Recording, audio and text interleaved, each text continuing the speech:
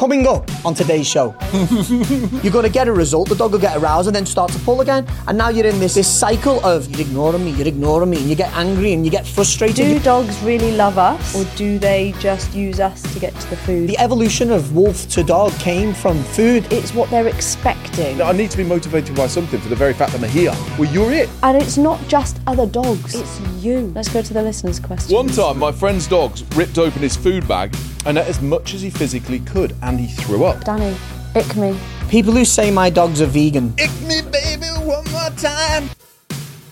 Next time I'm wearing the school uniform for you. I'm Dr. Sab Cohen-Hatton. I'm a neuroscientist specialising in animal and human learning mechanisms. I'm Jamie Penrith and I specialise in canine predatory behaviour, and I'm also a former police dog handler. And I'm Danny Wells and I'm a dog trainer that specialises in unwanted behaviour. And every week we sit down to talk about the latest research in canine psychology. And more importantly, how you can apply it to your dog to get to know them a little bit better. Welcome to the Dog Scholar.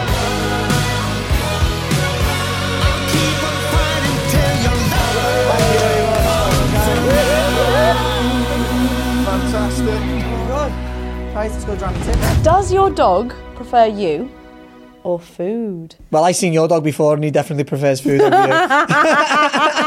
Interesting one, isn't it? What's your thoughts on that? You or food? Me or food? Me all day long. Even if I just get a ball out, I could put the tastiest steak down on the ground and they'll ignore it for a ball. I would like to think it was me, but I think it's contextual. Yeah. My dogs are the most food-motivated dogs in the world. I mean, Luther loves food, so he'd follow food all day long. Red, oh my God, that dog is a snapdragon. I swear to God, I've never seen a dog so gaga for food. Yeah. I've got my Labrador's like every Labrador, like a belly on legs. But I think it's like obviously I trained him as a gun dog, and the drive and the association. So what releases that drive, what allows him to indulge in that drive is me. So even with the food there, he still chooses the job over the food. Yeah, I did a video a short while ago for an online thing. Oh yeah, I've seen that. I know where you're going with this. Yeah, it's a similar sort of thing where it's free access to food or access to come and retrieve an article and bring the article back to me to interact with me, and it was me that was beating the food, but it's conditioned associations, isn't it? Yeah, it's conditioned associations. Natural preference. And it's naturally dogs choosing food. Yeah, but again, how food driven is your dog? Some dogs are picky. But based on how dogs react when it's time for a meal or even a treat, it can really seem like food can be the most important thing in the world to them, can't it? Lots of dog training revolves around the use of treats, doesn't it? And the journey to what Jay have just described starts with that obsession with food. Yeah. So it's natural to wonder, do dogs really love us, or do they just use us to get to the food? What is it that they really prefer? Yeah. We know dogs are hypersocial with humans, and their cross-species bonding with us is pretty unique. You don't see that everywhere in the animal kingdom. It's not just their own species that they interact with, it's us as well. Yeah. Unfortunately, for this series, neuroscience gives us an idea of what's happening in your dog's brain when it's interacting with you. Now, one study paired 3 neutral toys that the dog hadn't seen before to predict food, praise and nothing at all. So they took a toy car, a toy horse and a hairbrush, and they paired it with one of these things.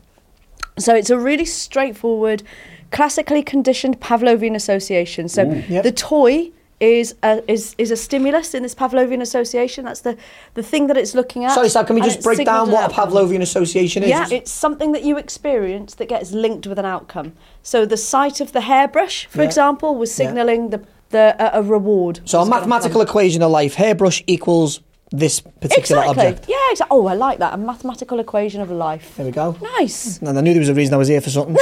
I'm going to pretend I get it. Yeah. So the dogs had learnt that association, and then they presented these items to the dogs when they were in a brain scanner, and they were looking at the activation in the brain areas that was associated with the value of rewards. It's this part of the brain called the ventral caudate. So that helps you to kind of understand how valuable something is that's going to come. Now, in a whopping 13 out of 15 dogs, that area lit up as much or more for praise from their human as it did for food. And 2 out of the 15 were clearly completely food mad, and they preferred the food to the person. That is interesting, that, isn't it? Yeah, there's areas lighting up when you think that the evolution of wolf to dog came from food. We selected wolves that were more interested in coming over for food and resource to survive, and then we bonded with them and bred from them. It was all based around food, so that is very interesting. And they've evolved alongside us, haven't they? So it just shows you that real value. And now, all dogs, don't get me wrong, all dogs preferred praise or interaction to nothing at all. Yeah. In a follow-on experiment, the dogs could choose between an item that would either get them praise or food, and their individual choices correlated really strongly with the brain activity when they were in the scanner. Okay. So it predicted, not only was it lighting up to say, yeah, we think that this one is going to be the one that you like the best because it's lighting up more when you're getting praise, for example. They then took them out of the scanner and let the dogs have a choice. So the behaviour was matching what the brain was showing. And 13 out of 15 chose praise over food. Yeah, it's massive. I would really, really like to see that on a grand scale. That's amazing because that stronger activation in the ventral caudate when they're expecting praise meant that they were choosing that praise over food. And I should say, 15 dogs isn't a massive sample size. It's really not. No, it's not. The results were really striking. And again, that's really relevant for training and learning new behaviours because that gives you the basis of a dog's drive, of a dog's motivation to do something. Now, I said earlier on that this was a really straightforward Pavlovian association. And the greater the value of reward, the stronger that association will be. So it's got a really important basis for how you train your dog to learn something new. And if you think how essential food is for life, you can see how crucially your dog values you. It values that social interaction with you. It's huge. It's little wonder that praise and play can be such a powerful way to train your dog. And it's also why training no two dogs is ever the same. Yeah. You know? Yeah, very interesting. I don't know about you, but when I'm training with dogs and when I'm working people who are training with dogs, that switch, that transition from food over into what I would call social reinforcement. Okay, the interaction, the praise, the opportunity to engage and interact with the owner as a form of reward is something that I encourage, very early on, rather than we talked, didn't we, in a previous episode about potential dependency on food and luring and going into bribing and things like that. And I think there's a tendency, perhaps more so these days than there has been, to have this sort of like permanent presence of food as a means to be able to control or influence the behaviour of a dog. And I think perhaps people are losing the importance and the value in using themselves, using that social reinforcement in place of the food. What do you think? I agree exactly with what you said. The only way I differ is when I'm dealing with dogs that have got showing dangerous behaviour, whether it be aggression towards people or dogs. And they are very aroused, and I try and take away the praise there because we know they can displace that arousal into the very behaviour that we're trying to prevent. But yeah, there's massive value in just bonding with your dog and sharing time with your dog. And as you just said then, every dog is an individual. Some dogs are going to prefer the reward as food or interaction, and understanding your dog is key in this. There's no point trying to go at it tooth and nail with food rewards if your dog's much rather preferring praise. I always say to my clients, pay your dog. In a lot of cases, when we high drive dogs, they want a ball. Stop telling them these are good boys, because the dog just wants to be paid. When you're looking like detection dogs, stroke your dog, the dog just wants the ball, give the dog the ball. Yeah. But in these cases, if your dog likes that praise, pay your dog. Pay your dog with what he likes to be paid with. I think there's different. Or she. Thank you, Danny. Nice. #gender bias. I think there's different. It's important as well to recognise that there's different ways of delivering the same form of praise, social reinforcement. So if it's recall, again, something we've covered before, if you're recalling your dog, and everything is fast and sort of like exciting. Yeah. Whereas if I was to walk along with a dog who's walking nicely with me on a lead and I was going, good girl, it would be counterproductive, because as well as the fact that I'd probably get locked up. Yeah. Whereas I might tone that down and good girl. And again, it's what's matching what you're teaching. When you're teaching a recall, you want the dog as fast as possible to get from point B back to point A. So you're going to start tapping into that predatory instinct. You're going to make high-pitched noises which arouse the dog. You're also going to probably be running back quite quickly, encouraging the dog to tap into that predatory instinct and want to chase. Yeah. So horses for courses. Yeah, absolutely. It does show you, though, this study, just how important that quality interaction is with your dog. The value that they're placing on social interaction. It's not enough just to coexist with them, is it? This is a really intrinsically important, valuable thing. They place their relationship with us above almost everything else. It is phenomenal. They've evolved alongside us. We play a really key part in their existence. Yeah, some dogs are going to probably produce more of this than others. So treating a dog as an individual is going to be very important, because if you're trying to force an interaction with a dog that's, let's say, a little bit more aloof in character, you're probably going to be more of an annoyance. However, if you've just had one of them dogs and now you've got a dog that really appreciates social interaction and you're treating it like that dog, then you're missing out on time to bond and build the vital relationship that all your training and living coexistence with that dog is going to depend on. That's really true. And they are a social species, even within their own group, they're a social species. So it would make sense, wouldn't it, to sort of like, you're the bringer of things, you're the person who I've come to, not necessarily depend upon 100%. But you're my chauffeur, my cook, my medic, my whatever. But you're the person that I see to be intrinsically linked to all of these things. It would make sense that I consider interaction with you, that I want you to see me as being a valuable member of our group. Do you know what I mean? Above me just thinking my belly. Do you know what I mean? You provide that stuff. I've learned that you provide that stuff. Again, let's remember there's 13 million dogs in the country. This was done on 15. Don't run away thinking, all I have to do is stroke my dog and be friendly, because there are some dogs that will find no value in that. Yeah. You're gonna have to see what does your dog prefer. We've got many. I had a dog in not long ago doing search work. He wanted to be a search dog. That dog will look for anything for food, but not interested in a tennis ball. And I said, it's just not going to work for you. You're going to be on possible football stadiums with hot dogs, chips, everything all over the floor. Your dog's not going to search for that. He's just going to be looking for food. You know what I mean? How hungry were those dogs? And what food was it? What food was it? Yeah. Well, if it was my cooking, they'd have gone for the person every time. Yeah. What do you mean? Yeah. There's a lot of questions around that. Does it not go into detail about what food it was? How long had the dog not eaten between the study and where I'd surmise being a study, they've all not eaten for the same period of time. But what was that? And would these show the same if they hadn't ate for 24 hours as they would if they'd just eaten? I'm also assuming that food must have been used to condition the dog to be able to go into a brain scanner. 100%, so there's going to be a period or a degree of satiation, not to mention individual and in being in a brain scanner, for anyone who's not been in a scanner, I have, and you have to stay still for about 20-25 minutes, and it's very loud, so the dogs could naturally pine towards the owner for safety if they're a bit stressed, good point. rather than appreciate food. If a madman's chasing you with an axe, you don't fancy a Big Mac. No. Do you know what I mean? Or a mad woman. Yeah.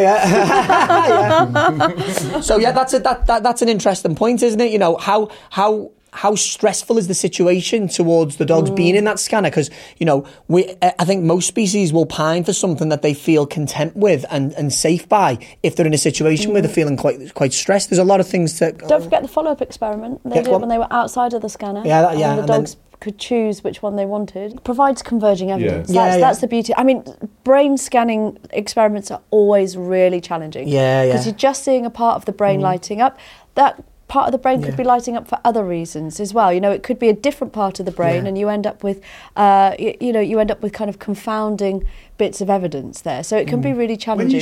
When you say lighting up, what does that activating. mean? Activating. So what would you see? So I'm just thinking, I don't know. What do you see? I genuinely don't know. Is it electrical impulses? So essentially, the brain scan is looking at activity in different areas of the brain. Right. So it's trying to correlate then the activity that's happening with a behaviour or something that they're seeing. But it's not a perfect science at all. It's really challenging to be able to do this and to do this well, because the thing that you think you're seeing might be happening for a different reason. Okay. So I think what you're definitely seeing here is some individual differences. That's for certain. And the other thing that you're definitely seeing, because they were instructed not to feed their dogs that morning before they'd had the brain scan. So they were going in quite hungry. They were definitely motivated for food. But certainly what you were seeing with some of them is they were preferring praise. They were preferring, someone holding up, because don't forget, they're holding up like a hairbrush that's been paired with praise. They're not necessarily holding up their handler going, good dog, good dog. So you've got that piece. It's what they're expecting. Yeah, it's also important to recognise that not feeding your dog in the morning for some dogs, that is nothing. That will not make them hungry whatsoever. You know what I mean? Fair enough. Yeah, fair enough. But I guess the point is they're not going in and they're not full. Yeah. So they're not going, I'm going to choose my handler because I'm really full and I'm not that bothered if I have something else to eat. Me. And I mean, your dog isn't a cat, is it? It's not a solitary animal. Yeah. It's a social species. And it's not just other dogs that the dog is valuing, it's you as well. That's quite an amazing thing to think about, isn't it? Incredible. Yeah, I think, when you look at the prevalence of where we talk about reward training, or training in a particular way, positive reinforcement, addition of something that the dog values, and principally that sees a lot of reliance on food. Yeah. But when we're looking at, and a lot of the time, there is science or there's science supported to underpin that. And if you're saying, well, science is actually showing us that the interaction with you, the social reinforcement is greater, because a lot of the time people will have been told, use a higher value food item, use a higher value reward. No value. Well, you're it.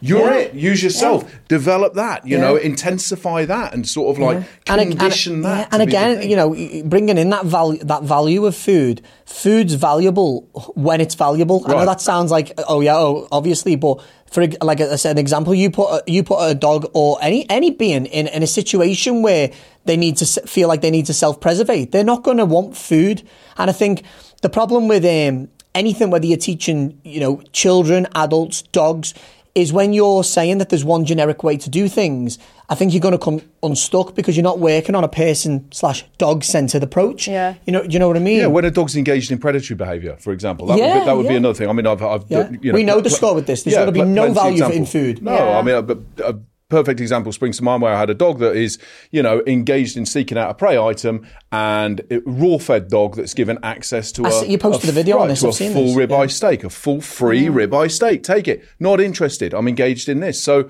there's a lot of the time as well where, if social interaction is a thing that I'm seeking, it makes sense that I'm not particularly bothered about food. If predation as part of my, genetic makeup, my species predisposition. Intrinsic value in this. Right. And actually, if social reinforcement is just as effective as food in training, that's probably healthier. Bring it on, What a great way to engage with your dog and to build your relationship. How many dogs do we see that are overweight? How many dogs do you see that are basically being walked where there's no interaction going on between the owner and the dog? Let's not just concentrate on the dogs.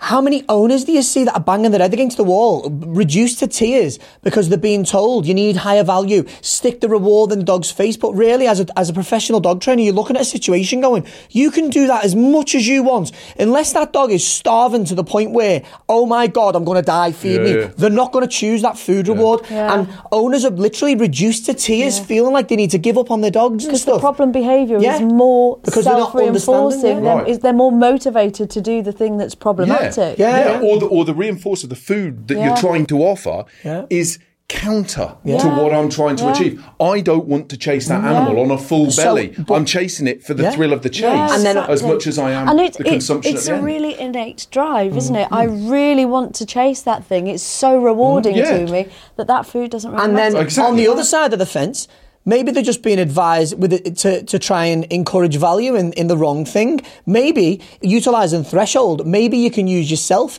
as the primary reinforcer. They want that. But if you put yourself in motion, the dog's going to get a little bit of that prey drive in that as well. Obviously, there's levels to it. Just explain threshold for people who might not know what that is. Oh God, it's very difficult to explain that, isn't it? Okay, yeah. So try explaining brain scanning. Yeah. Sometimes you come across words that you use every day. You know how to implement them, but when someone says define, it's a limit, isn't it? It's a limit where you... Yeah, so threshold is just a limit to how extensive is the arousal towards something or the need to self-preservate. Yeah. So if you're dealing with predation and you have a dog that's 20 metres away and whatever it's predating on runs, they're going to be a lot less likely and encouraged to chase than if you're 200 metres away. Right. So you might want to start your training at 200 metres away and gradually build an understanding and get closer and closer. Yeah, and the threshold being... the threshold being the moving closer to the trigger. The problem with that is that, and a lot of the time in a contrived training scenario, that's absolutely fine. But in reality, life doesn't care about your thresholds. Life doesn't care about your threshold. So at which point we're talking about giving an understanding to a level where we can say, right, now this is the choice you have to take. Yeah. But the important thing is given that underpinning knowledge, that underpinning education, so the subject that you're training, whether it be a dog or a person, we all have thresholds, is given that underpinning knowledge so you have the best chance of success. Yeah. But again, with this study, it's really interesting when you look at the kind of individual differences element. I mean, if you could really bottle that, then you can think about dogs with jobs and how different dogs, personality-wise, might be suited to different jobs. A dog with a high preference for a social reward might be better suited for something like a therapeutic or an assistance dog role, whereas a dog with a higher preference for food might be better for something that's, you know, that involves less interaction, that's more independent, like search and rescue or detection, for example, you know? So, well, maybe searching for medical conditions. You know, that's going to be a sterile environment. There's not going to be competing motivators. If you think about, search and rescue, your dog might be, find some food when they're supposed to be searching, and that might choose that from there. You know, Flint likes water, maybe. I'll train him to be a plumber. I could imagine that, actually, Flint walking around with a plunger. Yeah. Would you dress him like Super Mario as well? Would you I think he'd make a mean Mario.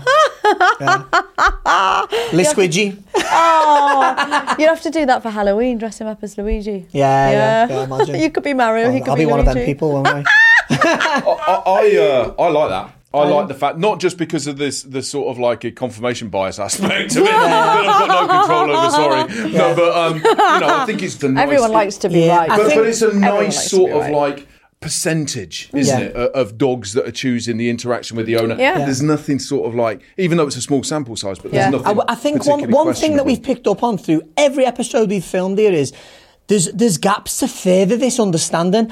I think it's important that, more practical dog trainers are involved in this kind of thing, and that is how we're truly going to push forward with some pretty groundbreaking finds on how our dogs are thinking, feeling and interacting. It's a bit more pracademic, isn't it? Pracademic. Do you see?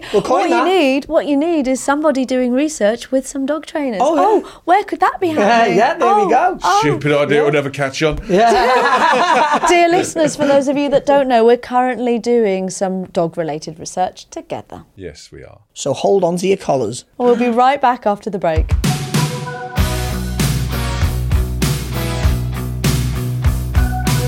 Welcome back. We had some really interesting research before the break, and we've got some practical advice for you now too. As we always have, haven't we? That's what we're about. Practical advice helping you dog owners. We say it a lot, but a dog-centered approach, you could be missing out on really being valuable to your dog because you've gone with a common narrative and you've gone, I'm going to use this food and I'm going to train this and I'm going to train that, when really your dog might be more inclined to go for a toy or just interaction with yourself.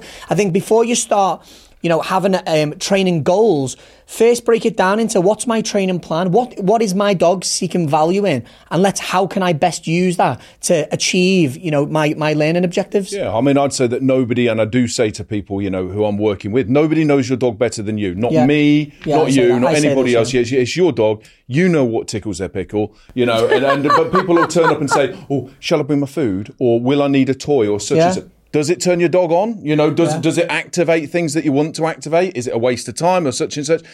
You tell me, or if you're not sure, let's see, because every single one's an individual, and no dog is motivated by nothing. Yeah. Even though there are some where undoubtedly there'll be people somewhere, I think teenagers are motivated by nothing. Doing nothing. The idea of doing nothing is something that my 13-year-old really gets into. But certainly not my dogs. No, but there'll be people that turn around and say, well, my dog is, nothing, glancing over to their dog and saying, well, you're not switched on by much, but they all are. I need to be motivated by something for the very fact that I'm here, and that I'm carrying on. So there's ways to manipulate and to use things that your dog values to increase the value in them. Even setting up environments so that your dog's more likely to do specific behaviours, and help. And you might even have to go on to setting up environments where your dog finds certain things displeasing, because some dogs are just so engrossed in the competing motivator being something that your dog really, really wants, and you're in competition trying to be more, appealing to the dog. You might have to set up a personalised plan about deterring the dog. You can't do. What you can't do. Yeah, like, we talked about earlier on when I was trying to call Luther back in, and you were stood right by the food with your hand going towards the crisps. I actually wasn't. I was actually just stood there and said, "I fancy a piece of Danny Wells. Leave Sab in the distance." Yeah. No, it was the food that was the competing. Well, either way, either you or the food, or both of you Sab's together. a little bit confirmationally biased. Hang on a sec. Didn't he buck the study findings? Yeah. I'll take Danny and the crisp. But no, I do think so. When you were saying, can you give us some sort of examples of it? You know, you can use food. When I was saying about food delivery earlier on, you can deliver food in multiple different ways. You can Uber Eats. You got Deliveroo. Not in Devon, you haven't. Not in my part. But you've got ways to bring your interaction into that. The same with toys. The same with praise. You know, the same whatever it happens to be. You know, even water. You know, even sort of like anything that you can sort of like bring it in a way that it can be exciting or it can be better. And how can people do that practically? How can people do that practically? By the way that you deliver things. So if you take your dog, if I want to use food as a reinforcer, and I'm thinking, or as a reward for a dog, then I'm not going to go and train you immediately after you've eaten a bowl of food. You know, I could take I'm not talking about, and I'm not a person who says that all of the food that my dog gets comes from my hand and you've got to sing for your supper all the time. That's the only way. Yeah, that's the only way you get it. That's not what I'm saying. But there's no harm in perhaps skipping a meal. But not actually skipping the meal, but taking that meal or a better version of distributing it throughout the training and session. Using it as training and still giving them access to their bowl of food. Well, that's quite good for not having additional calories and not getting a fat dog. Toys, if you think I was just going to say, you know, again looking at predatory sequence and how that switches a lot of dogs on, you know, is to chase after something. Well, the way that I deliver a toy, I can mimic that. In some way, you know, I can bring that toy alive. Plenty of people have got like a puppet. You go, hey, I'm little. That's it. Yeah, look at me. Glove puppets. All people get yourself a glove puppet.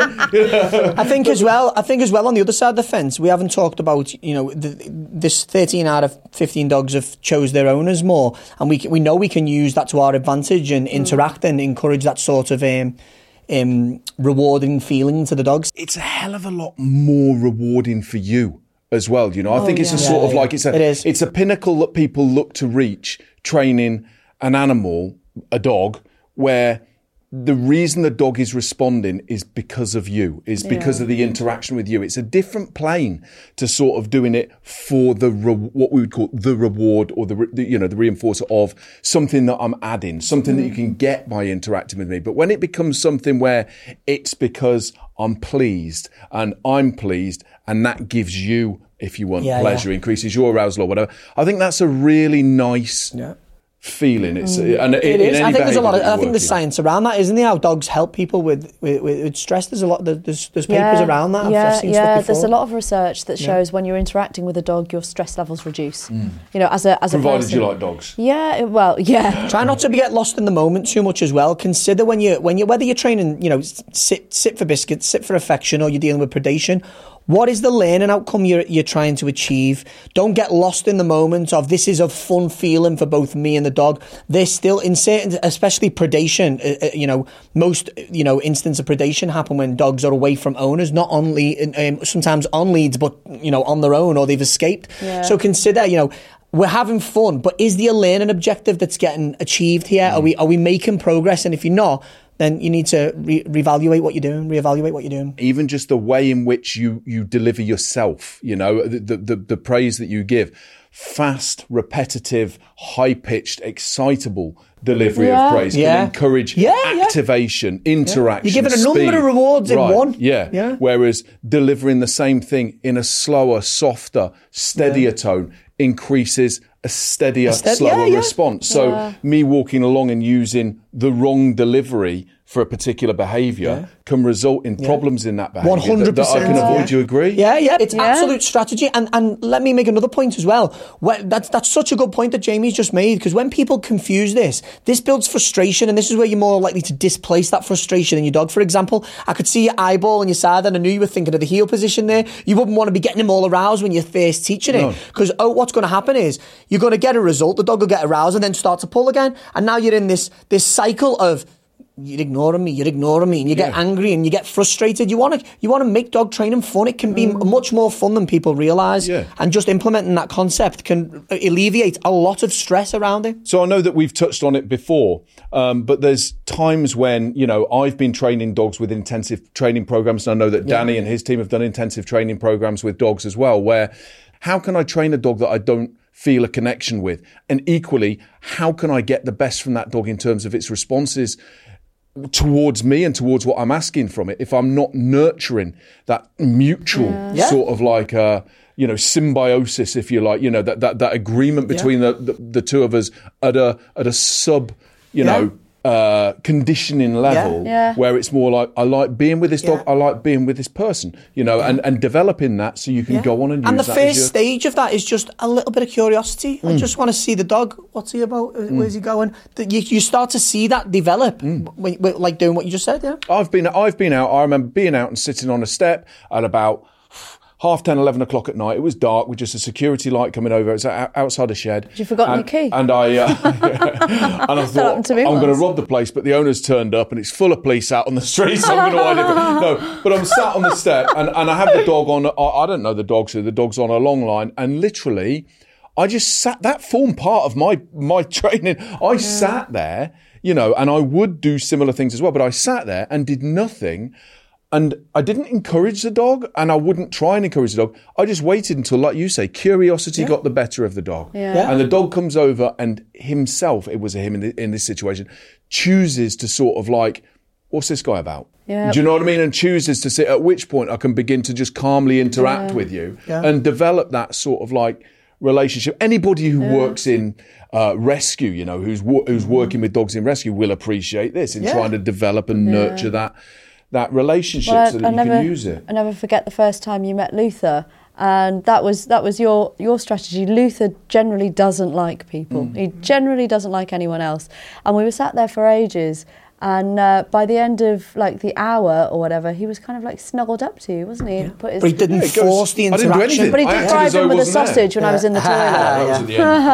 But I just, it's just that is exactly what, if if Luther I'd taken Luther as my dog or whatever, that's what I'd do with a dog like that. And it's worth making a point that, Luther would never have done that once upon a time. And Luther today now is running around the studio with the producers. Yeah. Lucy's he's fine, you know what I mean? These sorts of strategies, they work. Yeah, they work. Really in conjunction in a multifaceted programme, obviously.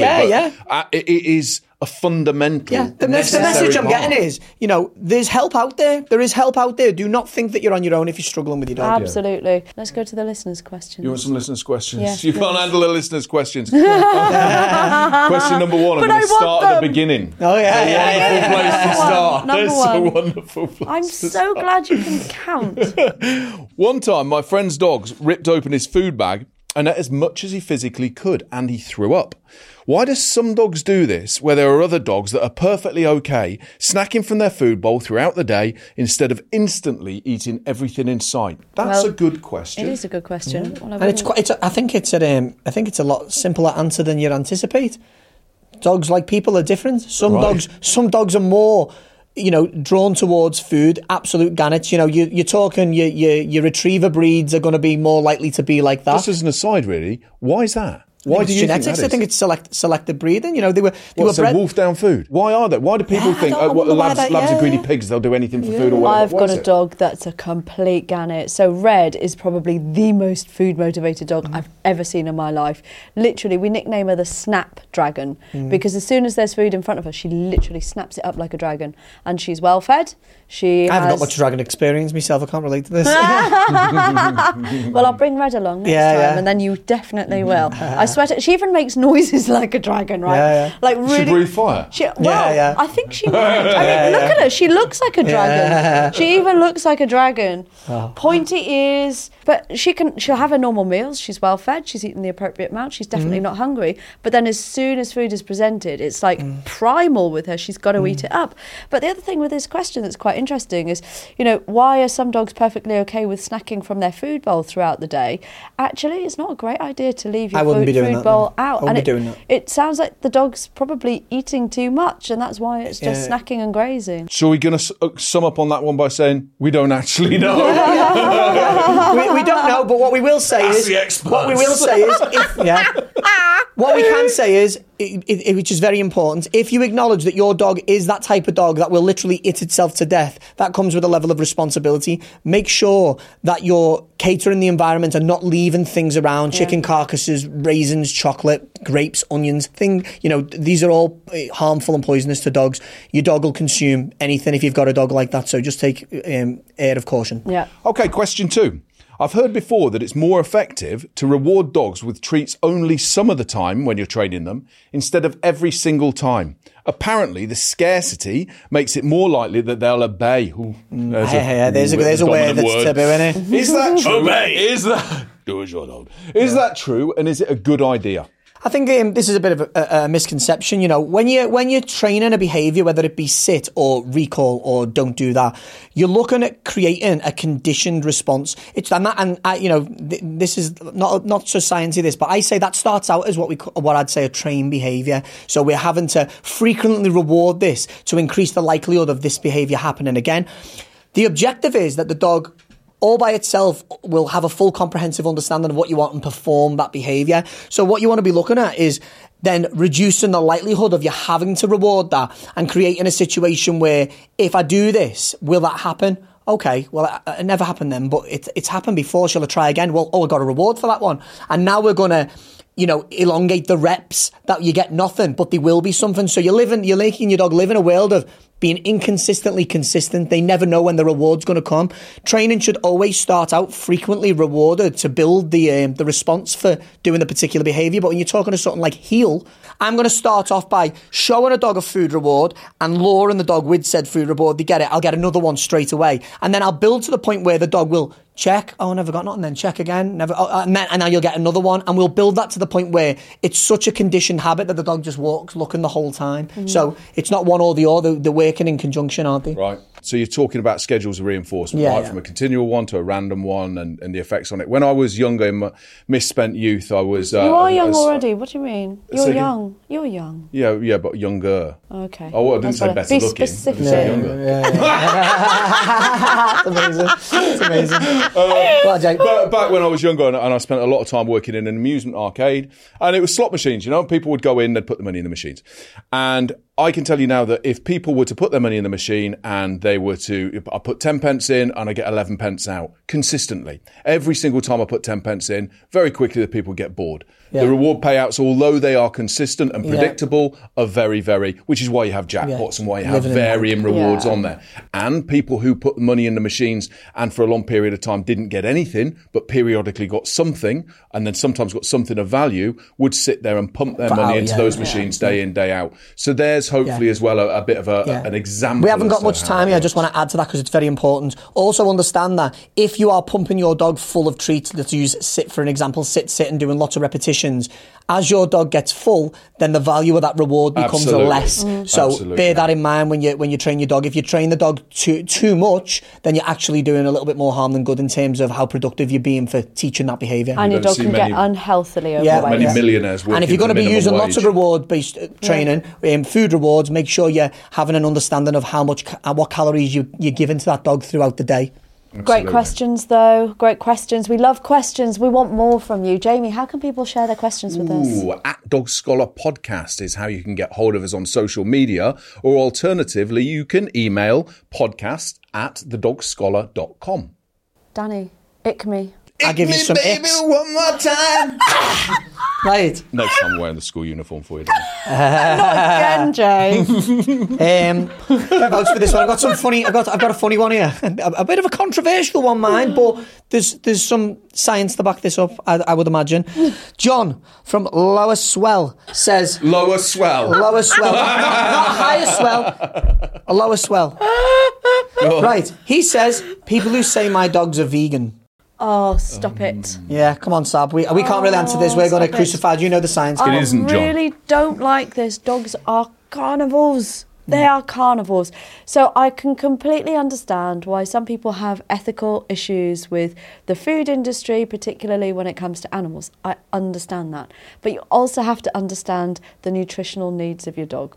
Yeah, of course, you could say, well, we could give the dog all of its nutritional needs through these other means and still meet them.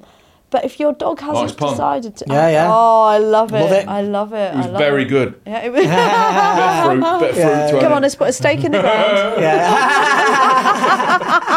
So dogs aren't vegan? No. Dogs are not vegan. And I mean, you only have to see some of the videos over social media. You can see there's thousands of them where my dog's this and that, and they put a steak there and salad, and the dog's always going to go to the steak. But if my dog's a carnivore, why will it go and pick blackberries out of bushes? Why well, they will graze. They will graze, I suppose. Would you say? Eat grass. Yeah. Why do they eat grass? Yeah. Why do they? Why will they eat such and such? The more, would you say, the more omnivore now? What would you say? Well, dogs are opportunistic carnivores. They will predominantly eat meat, but of course they will also eat other foods as well. Predominantly meat, but they will graze, won't they? Scavengers. Yeah, scavengers. Yeah, indeed. Okay, and lastly, we've got Sarah from Netherthong. Of course she is. Of course she is. Why wouldn't she be? Okay, Jamie, I'm going to fire this to you. Oh, good. You have too many rules. You have too many rules. Let them teach themselves. I think she's referring to dogs with dogs. Oh, you create robot dogs. You have too many rules. Let the dogs teach themselves. Just let them be. I think that usually suggests let them correct each other, that statement. Well, I think whichever way you look at it, the fact of the matter is it depends what your rules are and why you're putting them in place. If I'm going to wait and say, well, let's just let you learn from another dog and the other dog will teach you what to do, I've got no control over that, but I have every obligation to have a responsibility for what my dog's doing. So I'm sorry, but I don't like robotic dogs. I'm not saying that the person's saying that they're robotic dogs. I don't like them. Anybody who's ever seen me personally with any of my dogs or with dogs that I work with, it's a very fluid and organic relationship that I have with them. This is normally from the dogs around the house scrapping with each other, and when you let them work it out for themselves. When you're getting involved and saying, right, we need to pack this in, let them work it out, which is all well and good